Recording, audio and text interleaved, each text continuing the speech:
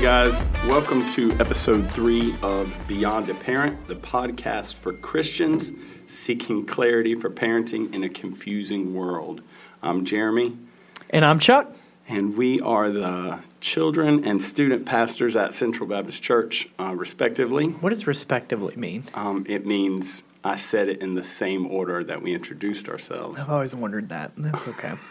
That's good. Yeah, so we're coming in off a little break. Jeremy, we got our coffee. What are you drinking? I don't know. It came out of the instant coffee machine in the chapel. I think it's Folgers. Is it good? Meh.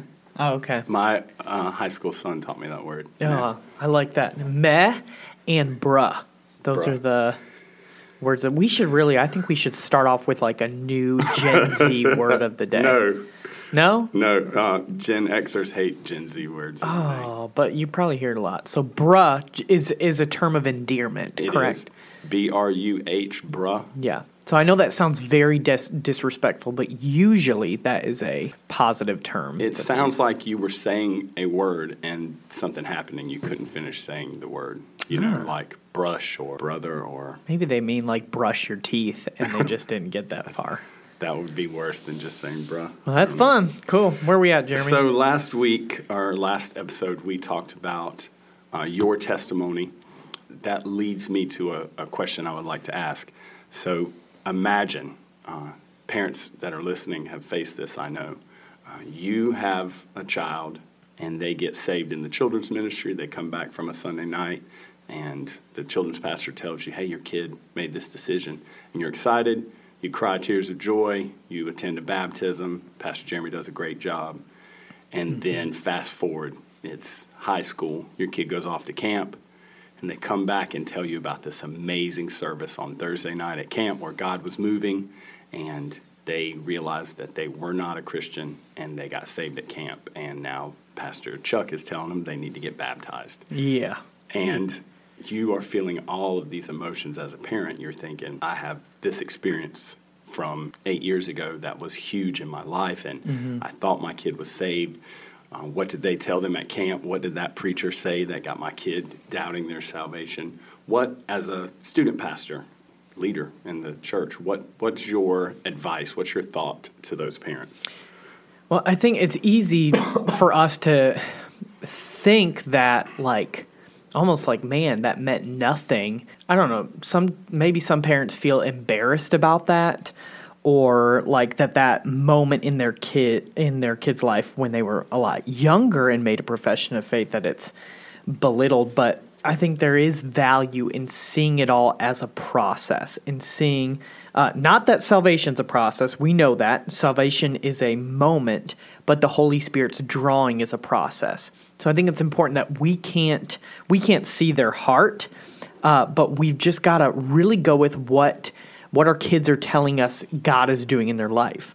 And so we know there's a turning, a moment of repentance and salvation, but there is a process that led up to that moment of turning. And there's a process of sanctification after that turning. So there are moments, looking back on it, Jeremy, in my testimony, I really can't tell you, I know 100% sure this was the exact moment, especially because there were so many times I felt convicted. I got assurance of my salvation, and I really could not tell you this. I know this was the exact moment. But I know that there was a moment of turning, and I am trusting in no one but Jesus for my salvation. And so there's a time in many people's lives where that time isn't always clear, and that's okay. And there's no way to know 100% sure when someone is turned. We can't see their heart. So I don't know, Jeremy, have you ever used the terminology, or what do you think about the terminology of telling someone, yes, you are saved, you are a Christian? What do you do with that? I think it's dangerous. I'm not saying I would never. Obviously every situation is different, and when you're talking to someone that you're leading or teaching or offering counsel to, you've got to be Spirit-filled and Spirit-led.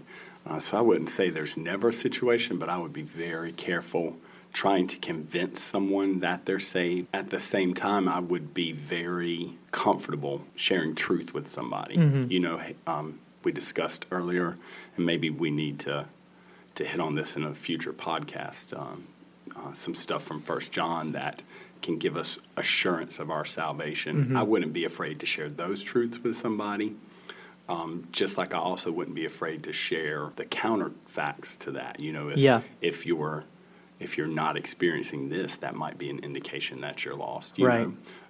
I wouldn't be afraid to share any truth, but I would be trying to share it in a way that was not leading or trying to convince them of lostness or salvation. I would want to leave that to God. I think it's very important for us not to tell our kids, because we don't know their heart, we don't need to say, hey, yeah, you already made this decision. You don't need to worry about this anymore. Because bottom line is, like, we know this, and I just was talking to our students about this recently, is there's a difference between a possession of faith and a profession of faith. Many people have professed that they are Christians, and Matthew 7, Jesus says many at the end are going to say, Lord, Lord, and before they are basically cast into hell, they're going to think they are Christians. They're going to think and expect that they're going to heaven. And they're going to point to all the works that they did, meaning they never really trusted in Jesus for their salvation. They never followed him. And there's going to be many people who made a profession, claimed to be Christian, but they never possessed salvation. So we don't want to point to just their profession of faith as proof of their salvation. But bottom line, like, Jeremy, you know this, kids and students in our ministries, we can say the same thing over and over again. Then a guest preacher comes in, or I take our students to camp, and it's like we just see an incredible, like, result of people, you know, putting their faith in Jesus or just getting things right with God. And we're like, I've been saying this over and over again. And we go to camp and some other guy says it, and boom, it's like they never were listening to me. Sometimes parents, you may think that, like, man, I've been pouring Jesus into my kids. And I think in that moment, it's just important for us to realize, you know, just thank God that God's speaking to our kids. Like, we want to be the vessels that God uses, but if God just reveals to them later on, even after we've poured Jesus into them for years, realize that our work was not in vain. Our pointing our kids to Christ was not pointless. It was all part of the process. We just trust with what God's doing in their heart in that moment. Yeah, I think if you have a child that's struggling with whether or not they're saved, and you're the one in this conversation with them, and they decide they're not saved and they want to get saved. After that experience, after that prayer, after leading them through that discussion, I would end that conversation with, you don't have to wrestle with this anymore. Mm-hmm. After this experience, if you mean this and you're feeling this and this is real, you don't have to wrestle with this anymore. Because sometimes the reason we're wrestling with our salvation is because we ourselves aren't experiencing Christian growth. Mm-hmm. You know, we feel like we're in the same place we were before. And that's not always a true indicator of our salvation, but it can cause us to struggle. Yeah. So I want to encourage that kid that, hey, you're a child of God now, and it's time to grow and become more like him so that we don't keep wrestling. Because our enemy would love for us to stay lost, but once we're born again, he would love for us to stay infant Christians and not grow. He would love for us to stay right there and doubt it and wrestle with it and never have a chance to grow. So I don't want to convince someone they're saved before they are saved. But if there's a moment, you know, of salvation, I want them to find some peace and comfort in that moment, so they're not moving forward. They're not still wrestling with that. So we went through and shared my story, but Jeremy, if you can share your story, how you came to Christ and what your background was leading up to that. Okay, so very different from yours. When I was a kid, elementary age, we went to church very irregularly. There were periods of my life from that time where we went for months at a time. regularly. I can remember times when my parents even served in the church, but it was never this long-standing experience for us. It wasn't every week. And then there were times that we didn't go to church at all, for long spans of time. Times that we just went to church with my grandparents at Christmas or Easter, or I remember, here's this special event, we're going to church this day, but it's not a normal pattern in our life. But I remember one Monday morning, I'm at home, it's in the summer, and my great uncle shows up at our house, and he says, don't you remember I signed you up to go to camp? I'm like, I have no idea what you're talking about. And we're throwing all my stuff in a backpack, getting a sleeping bag, and I went to camp as a kid. Only one time I went to camp, and I remember almost nothing about what happened at this camp. We were at Camp Caraway, I do remember that. And I remember nothing spiritual from that camp. I'm not saying it didn't happen. There's a lot of things I don't remember from my childhood or misremember from my childhood. But apparently I told somebody that I became a child of God, or I had some kind of profession of faith at camp or after camp, because very soon after we got back from that camp, I was baptized at the church that I attended.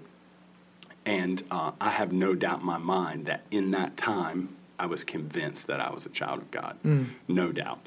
And I believe my mom and dad thought that I was a child of God, and obviously whoever the leaders were at that church thought that I was a child of God. I can't believe that they would have baptized me in good faith without having a reason to believe that. But then, I continue, obviously, to get older. My parents got divorced. I'm hitting middle school. I'm making horrible decisions. Very clear to me. I understood the gospel. I'd heard it. And I was convinced that I was not a child of God. The biggest thing that convinced me was that I could do things that I knew were contrary to God's commands. I knew I was sinning.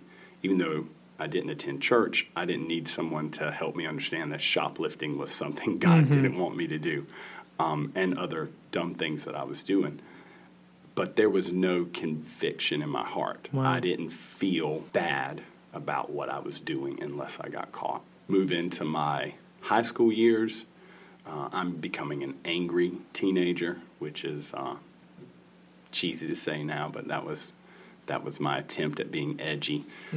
And I'm angry at God, I'm angry at my parents, I'm angry at school. I'm convinced then that I'm not a Christian. And I can remember, though, laying in bed at night, trying to sleep, worrying about eternity and what comes next after I die. Then I'm 20 years old. Somebody invites me to church, and I show up kind of half-heartedly. Let's see what's going on in this building. And if you're raised in this area, someone's always inviting you to church. Yeah. And I thought, I'll go this one time, and then I can tell the next person that invites me, no, I'm not going. I've already tried church. So I get here. I'm hearing the gospel. And like I said, I think I understood it before that, but it's really clicking. And some things that go along with the gospel are really appealing to me. The concept of a father that loves me and that is always going to be there for me. And even though I chose to be his enemy, he wants to adopt me into his family. That resonated with me. So here I am, 20 years old, turning away from my sin from what I believe to be the first time, putting my trust in Christ, committing to following him as an adult, and getting baptized for what I believe is the first true time, I think. When I was a kid, I was an 8-year-old, 9-year-old that got dunked underwater. As an adult, I was a 20-year-old that actually got baptized, because baptism follows your salvation, obviously.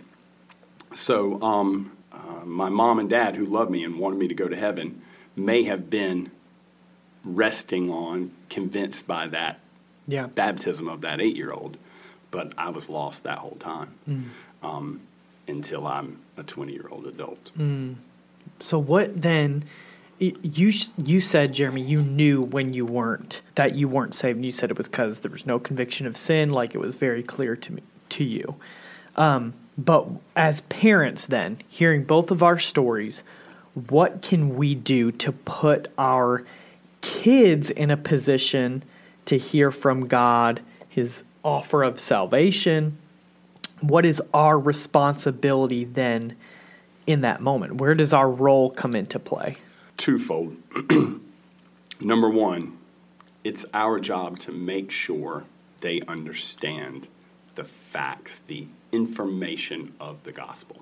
If they don't get that, they can't become a child of God. They can't be saved if they don't understand the gospel. Yeah. If they don't understand that they are natural-born enemies of God, lost, that they are on their way to an eternal punishment. If they don't understand that Christ literally came to earth to die in our place, to take the punishment we deserve. If they don't understand he died on the cross, was buried, resurrected on the third day. Yeah. If they don't understand those facts, if they don't understand that to turn to him, they must first turn away from their sin, put their trust in him. If they don't understand salvation as repentance and faith, they can't become a child of God. So first thing is you have to give them this information. Yep.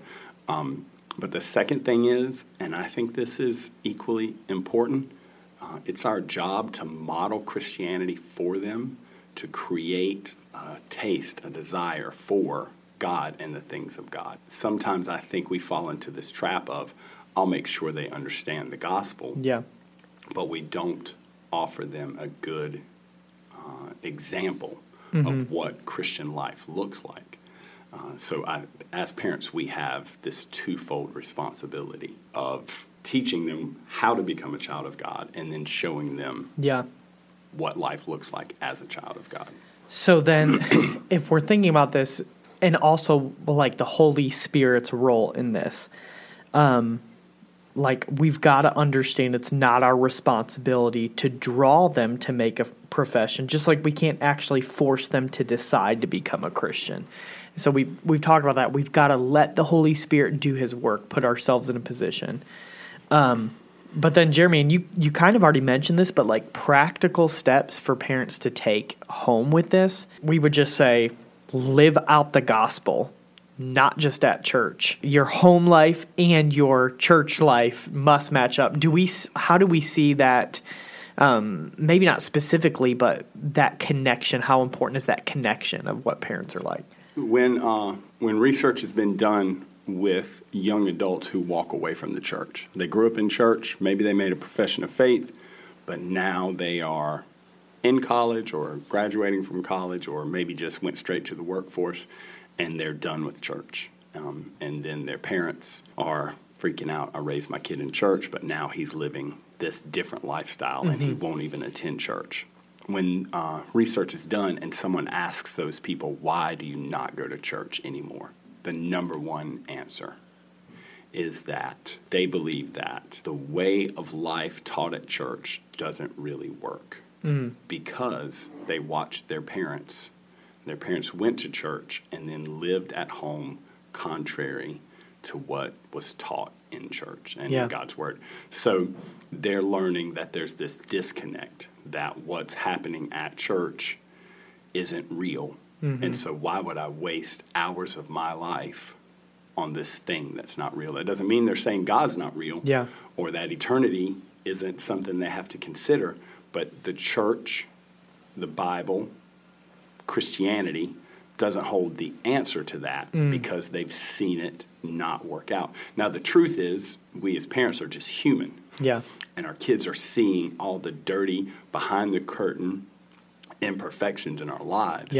So that's not, completely our fault. But we're not doing a good job of adorning the gospel, of saying with our actions in our life, taste and see that the Lord is good. It's like if we had this sandwich that we wanted our kids to know was awesome and delicious and perfect, and we wanted our kid to eat this sandwich. And we taught them how to make the sandwich, or we took them somewhere that taught them how to make the sandwich. But we never ate the sandwich at home. We never said, hey, peanut butter and jelly, here's how you make a peanut butter and jelly sandwich, and now I'm going to bite it, and it's delicious. We just left it sitting on the counter. We're making sure they've got the information, but we're not showing them that, hey, this really works. This really is worthwhile. Yeah. And so there's got to be that connection. I think that can be really overwhelming if you're like, man, that means that puts a lot on me, and I've got to be very almost just like, man, I can't live out the gospel. I can't follow Jesus perfectly. And it's not about being perfect. It's about being authentic and real. And I think the key to that and showing our kids that this is real is when we screw up, when we're not following Jesus as we should, we acknowledge that to our kids. Like, we are just very, and we ask them for forgiveness if we've hurt them. I think it's so easy for us to tell our kids one thing, and then when we screw up, when we make mistakes, when we sin, when we fall, we just shove it under the rug or we don't acknowledge it, and our kids see that. So I think it's not about this perfect living, but it's about showing our kids, hey, we are human too. We are imperfect people, but I'm going to go to the throne, ask God for forgiveness. And in my sanctification, I'm going to grow, and I'm going to ask you for forgiveness. And I think them seeing that humility in us is a big, big, big part.